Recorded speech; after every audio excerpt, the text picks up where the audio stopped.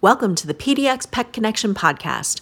On today's episode, I have longtime Fences for Fido volunteer Jennifer Adams. Stay tuned to hear about how Jennifer became involved with Fences for Fido and what the organization does to assist dogs that are currently spending most of their lives on a chain.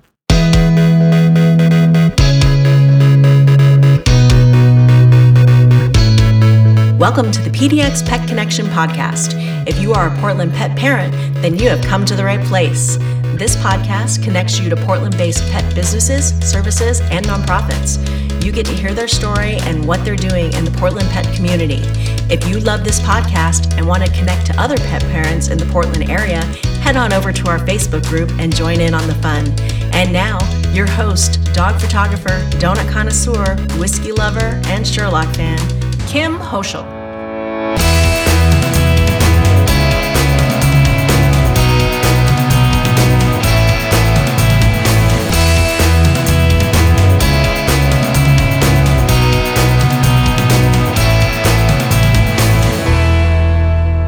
Welcome to the PDX Pet Connection podcast. On today's episode, I have Jennifer Adams of Fences for Fido. Hi, Jennifer. How are you doing today?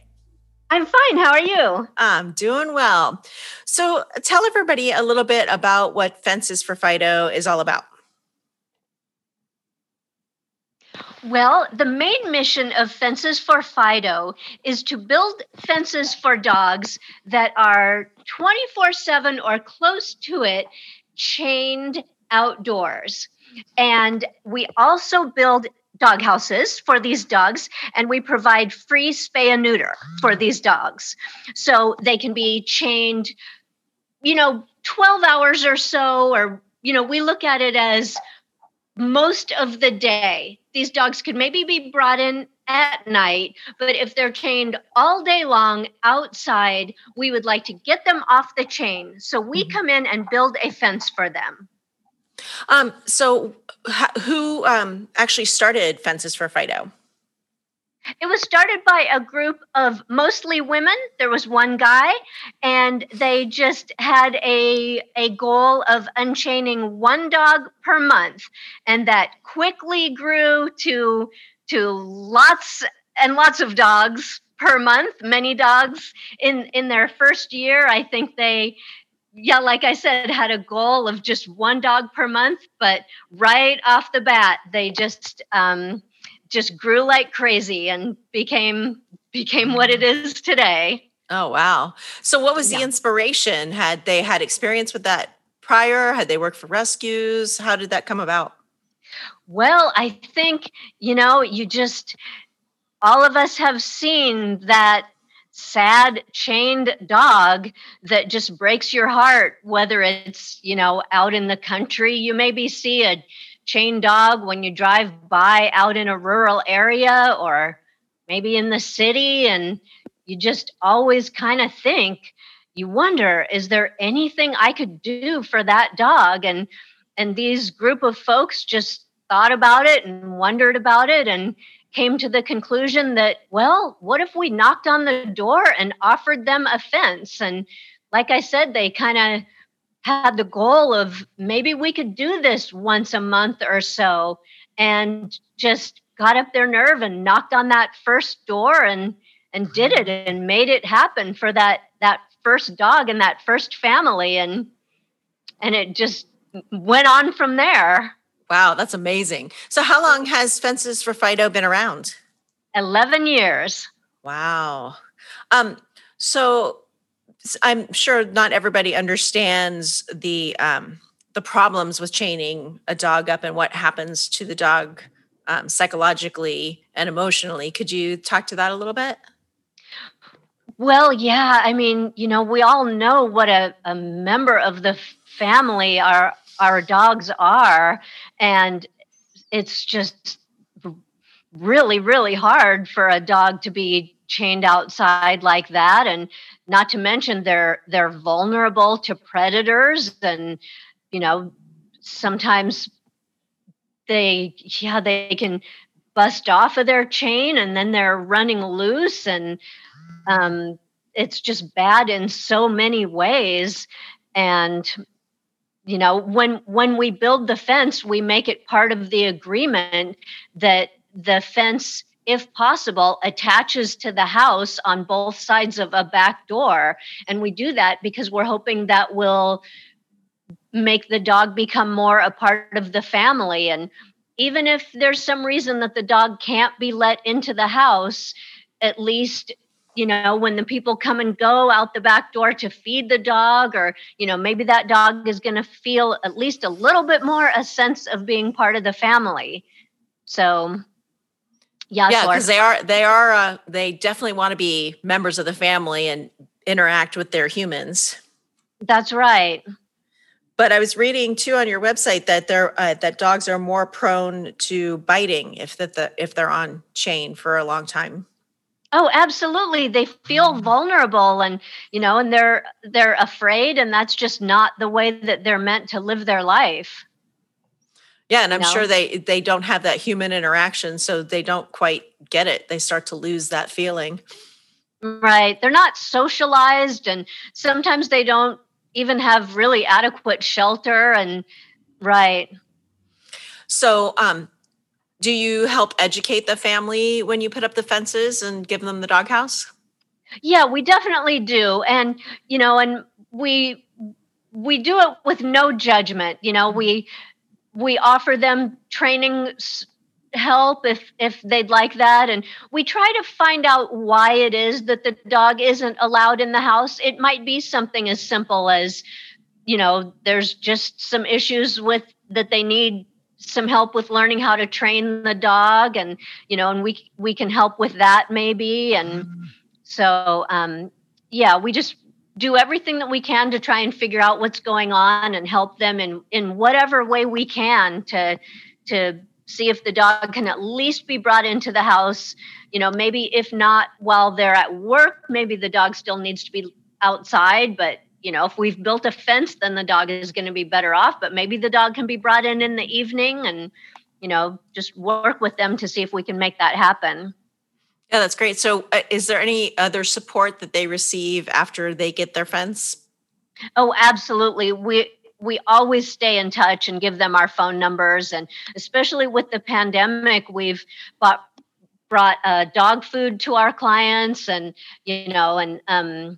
right, there's and there's always this little chance that maybe the fence will need some repairs, or they might need some emergency vet care, or we definitely always stay in touch with our clients, and we're always there to help them when they need us. Now, how often is it that the client ever says, you know what, I can't keep the dog, or like, do you ever get into a situation where you're looking and it's like, this is not just, maybe needing to learn a little bit more or fix some issues, where it's like actually abusive? Like, how do you handle that situation?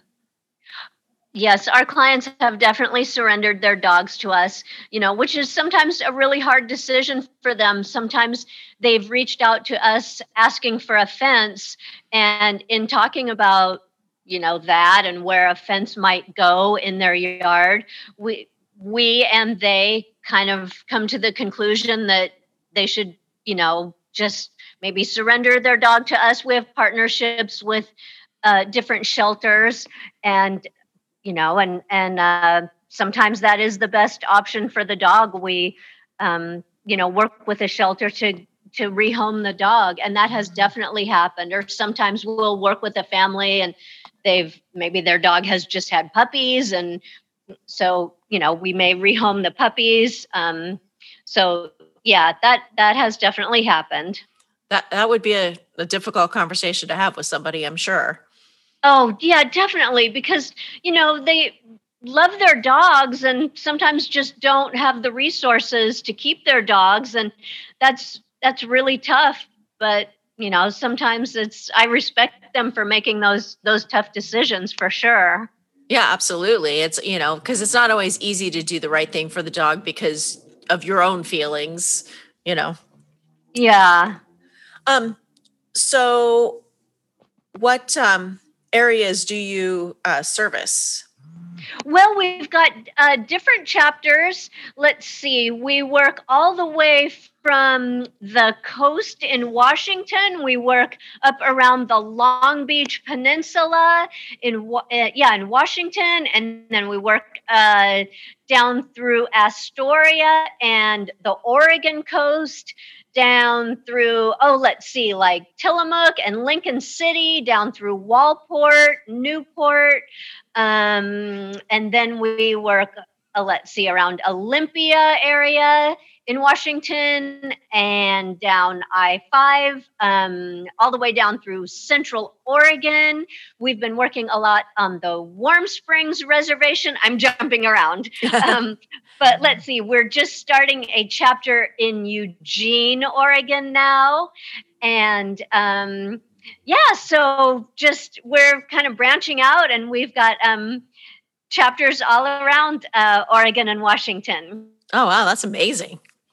Yeah. So now how do you find the dogs that need help? Well, there's a few different ways. Oftentimes, the clients will reach out to us through our website, and anyone can go to our website and report a chain dog anonymously, and we will knock on the door and talk to the dog owner and make the offer of offense to them, and we will keep the reporting party anonymous. We don't tell them who reported. Sometimes that can be people who work in the area. Will have delivery drivers report to us of chain dogs that they see, garbage carriers, mail carriers, people like that, or just people who, on their commutes see chain dogs. Those of us who volunteer, we're still looking for the telltale signs. Mm-hmm. We call it a crop circle. We see the little bare patch of dirt. I can just spot it a mile away. I see that bare patch of dirt and I know what that means. And I see an igloo. I just turn the car around and head back. And, I've got the paperwork in my car and I'll knock on the door and, talk to people about what their dog's situation is, and if that dog is chained more than a certain amount of hours per day, maybe and get them on the schedule. So basically those three ways are how we find out about the dogs. Now, have you ever had somebody say, no thanks, I don't want a fence? Or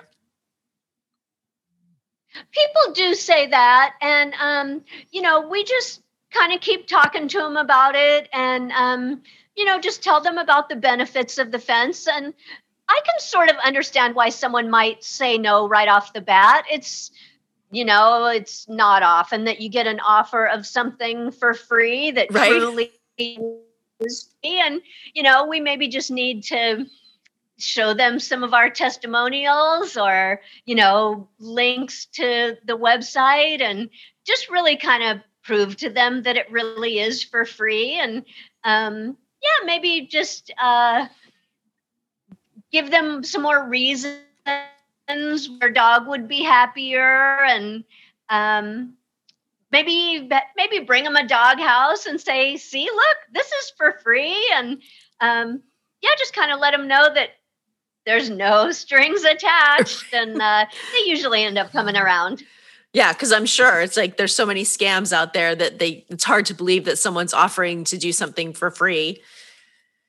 So exactly. I saw on your website too that you all were instrumental in helping get the Oregon's anti-tether law passed. Could you tell me a little bit about that law? Yes, there is now a law that says it's illegal to tether your dog for more than hours in a 24-hour period. So that's great. That sometimes if someone has their dog chained 24/7, which we do see, we can say to them, I wouldn't want to see you trouble for this, and it is against the law what you're doing. So let's just build you a fence and because oftentimes the neighbors will call animal control on someone who has their dog chained 24/7. Mm-hmm. And so this allows us to kind of come in and be the good guy. Right. We're not animal control, we're not affiliated with animal control, but we can come in and say, look, just let us build the fence, let us bring this really nice doghouse, and everybody will get off your back, and your dog will be happy, and you won't be breaking the law. So kind of allows us to be good cop, if you know what I mean. Right. Exactly. You're offering them a way out from disobeying a law. Exactly. Yeah. I also noticed that the houses that you build are built in conjunction with a youth program. What's that about? Right. Yeah, McLaren Youth Correctional Facility builds our dog houses, and that's a great relationship. It teaches the boys out there to use a machine. It's called a CNC machine. It's a really complicated machine. I believe it's used a lot for cabinet making, Mm-hmm. and they make our dog houses using that machine, which teaches them how to use that, and then down the road they have that skill. So yeah, it's a really nice relationship with them. They also paint our dog houses, and so yeah, so we go out there and pick up our dog houses from them, and they load our truck with the dog houses. And yeah, we've been working with them for quite a few years now, and it's really a win-win for us and them and the dogs. And yeah, they're really great guys to deal with. That's an amazing partnership.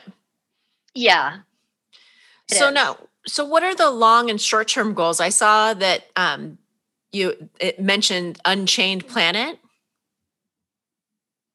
Yes, we are helping other groups to get started with doing what we do.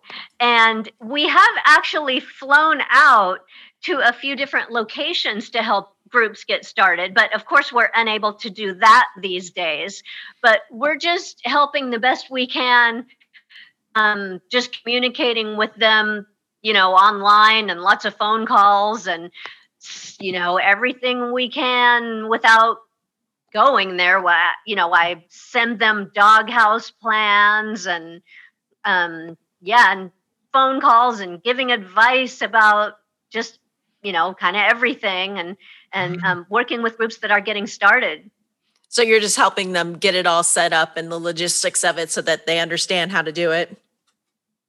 Right, just logistics in sort of every way, from things about, like, oh, how do you attach fencing to a house? What's the best kind of hardware to use? To when somebody says they don't want to spay and neuter, how do you talk them into it? I mean, just all these little things that can come up, which, what do you really say? We're all just brainstorming. No matter how long we do this, these problems, different little things pop up. So we're, it's always just a brainstorming game anyway. But yeah, just talking these people through things as they're getting off the ground.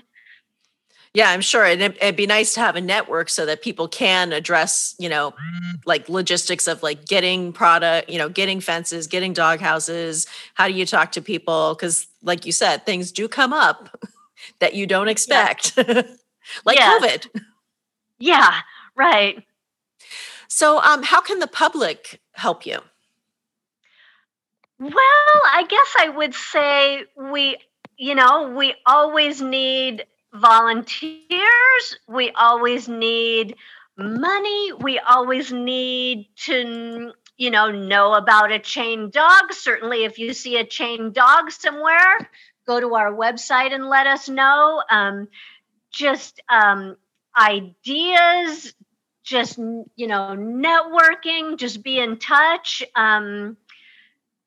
Yeah, just we're always fundraising. I mean, I wish I could say that we have our big fun galas like we used to. That's all on hold.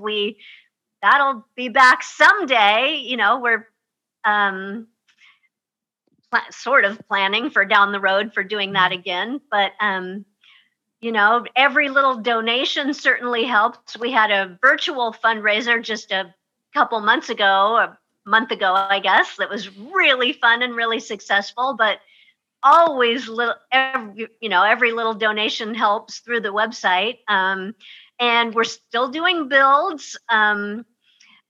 We are doing our builds these days with chain link panels for the most part. So our builds don't need quite as many volunteers, but we're still doing builds just about every Saturday. So you can always go to our website and look at the list of builds that are happening. So, we do our builds with usually just about 6 volunteers, but can always go to a build or go to the website and sign up for a build. That sounds fun. Yeah. I'm gonna have to go on there. Oh, definitely. Yeah, the builds are fun. They really are. They're quick, a couple hours, and the dogs get off the chains, and yeah. Yeah, just to see that dog's face when they get to run around free for the first time. Oh, believe me, it never gets old. Yeah, it's really fun. Yeah. So now, how did you get involved with the group? Well, I started with the group. It was just a few months after the group got started. I was watching.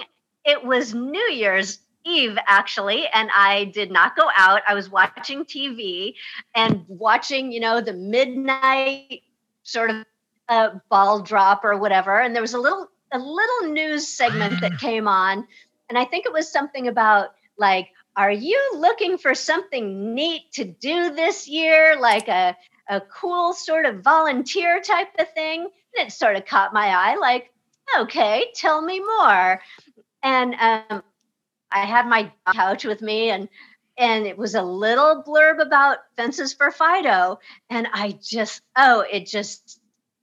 thought, that is the coolest sounding thing ever.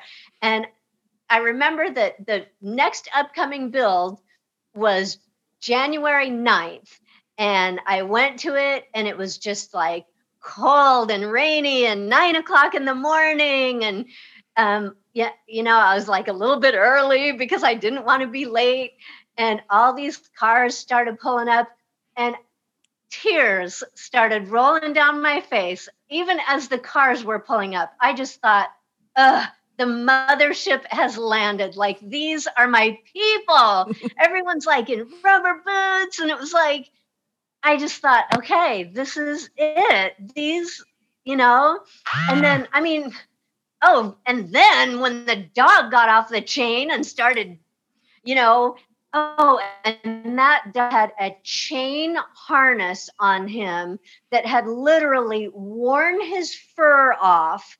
And we had to cut that harness off with bolt cutters. Oh my gosh. I'm not kidding. I never looked back. Between like loving the people and cutting that dog's harness off with bolt cutters, and then seeing him like just tearing around that yard first time in his life, I never looked back. That was 10 and a half years ago. And yep, that's my story. I'm still, it's like, it's Hotel California. You can never leave. Well, I'm sure you get hooked on the adrenaline of seeing that dog be so excited to be free. Oh, yeah. I mean, there are moments that it's like a little rough to see what the dog's situation that it was in. But then, when we all leave, that dog is just sitting there looking at us through the fence with a big smile on its face, doing the slow tail wag, like, oh, it's all, it's just going to crawl in its doghouse with the crossed paws and, be sleeping warm that night. And So yeah, it's pretty great. That's awesome. So do you have any pets? I do. I have my little girl named Lillian. And what Yeah. kind of dog is Lillian? She's a mutt, a mix. Probably a little bit of pit because she's kind of got the cheekbones, and I think most mutts probably have a little bit of pit in them these days. But she's just all black. She was a last puppy giveaway, the runt of the litter. Oh, Yeah, yeah. Well, now she's very well loved. She sure is. Yeah, she turned 9 the other day. Oh, wow. Yeah. I have a 10-and-a-half-year-old myself, so. Oh, nice. Uh-huh. So is there anything else that you would like the audience to know before we go? Well, gosh, just that, I feel like Fences for Fido, as far as volunteer work, it's really the whole package. It's, it's fun, it's rewarding, it's great camaraderie, it's great exercise, it's outdoors, which, it's good volunteer work for the pandemic, Yeah. and otherwise it's just, I really love it. And I'm thrilled that I found it, or it found me, but I feel really lucky to be a part of it. That's great. Well, thank you so much, Jennifer, for coming on and letting us know what Fences for Fido is all about. Well, thank you so much for having me and letting me tell you about Fences for Fido. And I will be sharing the website and all your social links and everything on the episode notes so everybody can find you and volunteer and donate and do all those wonderful things. Well, fantastic. Thank you. Well, thank you. Have a wonderful day, Jennifer. Okay. Thank you. You too. Bye-bye. Bye.